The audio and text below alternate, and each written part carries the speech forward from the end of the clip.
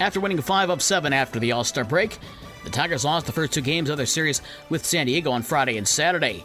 Sunday's early start may have been exactly timed perfectly for the Tigers to take full advantage of the Padres' West Coast body clock. Spencer Torkelson and Andy Ibanez each had a home run, and then pitcher Alex Faedo threw 6 shutout innings as Detroit beat the Padres 3-1 to salvage the final game of their 3-game series.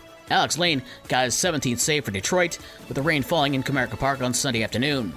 The Tigers continued their 7-game homestand today with a makeup game against San Francisco. The game starts at 1:10. It's a 12:45 pregame show on News Talk Sports 94.9 WSJM.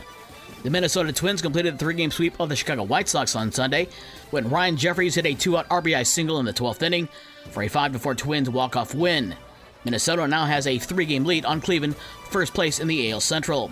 The Cubs may have lost the opening game of their series with St. Louis on Thursday, but the Northsiders won the last 3, including a 7-2 win on Sunday. Cody Bellinger had a 2-run home run and an RBI sac fly in the Cubs' win. Both the Cubs and the White Sox are off today. The Cubs will be at the White Sox for a 2-game crosstown series on Tuesday and Wednesday. WNBA from Sunday, New York scored a league record 44 points in the first quarter in a 101-83 win over Indiana.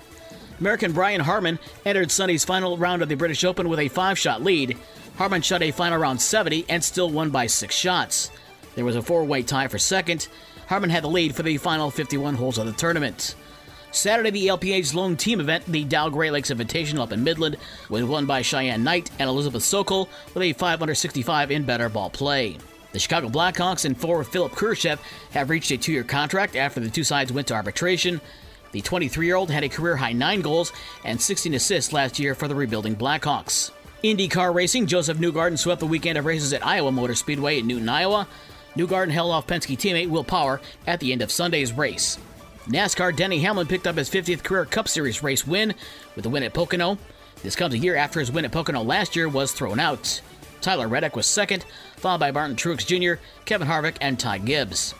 And Sunday in Midwest League Baseball, West Michigan held off South Bend 5-4, and Great Lakes beat Lansing 5-3.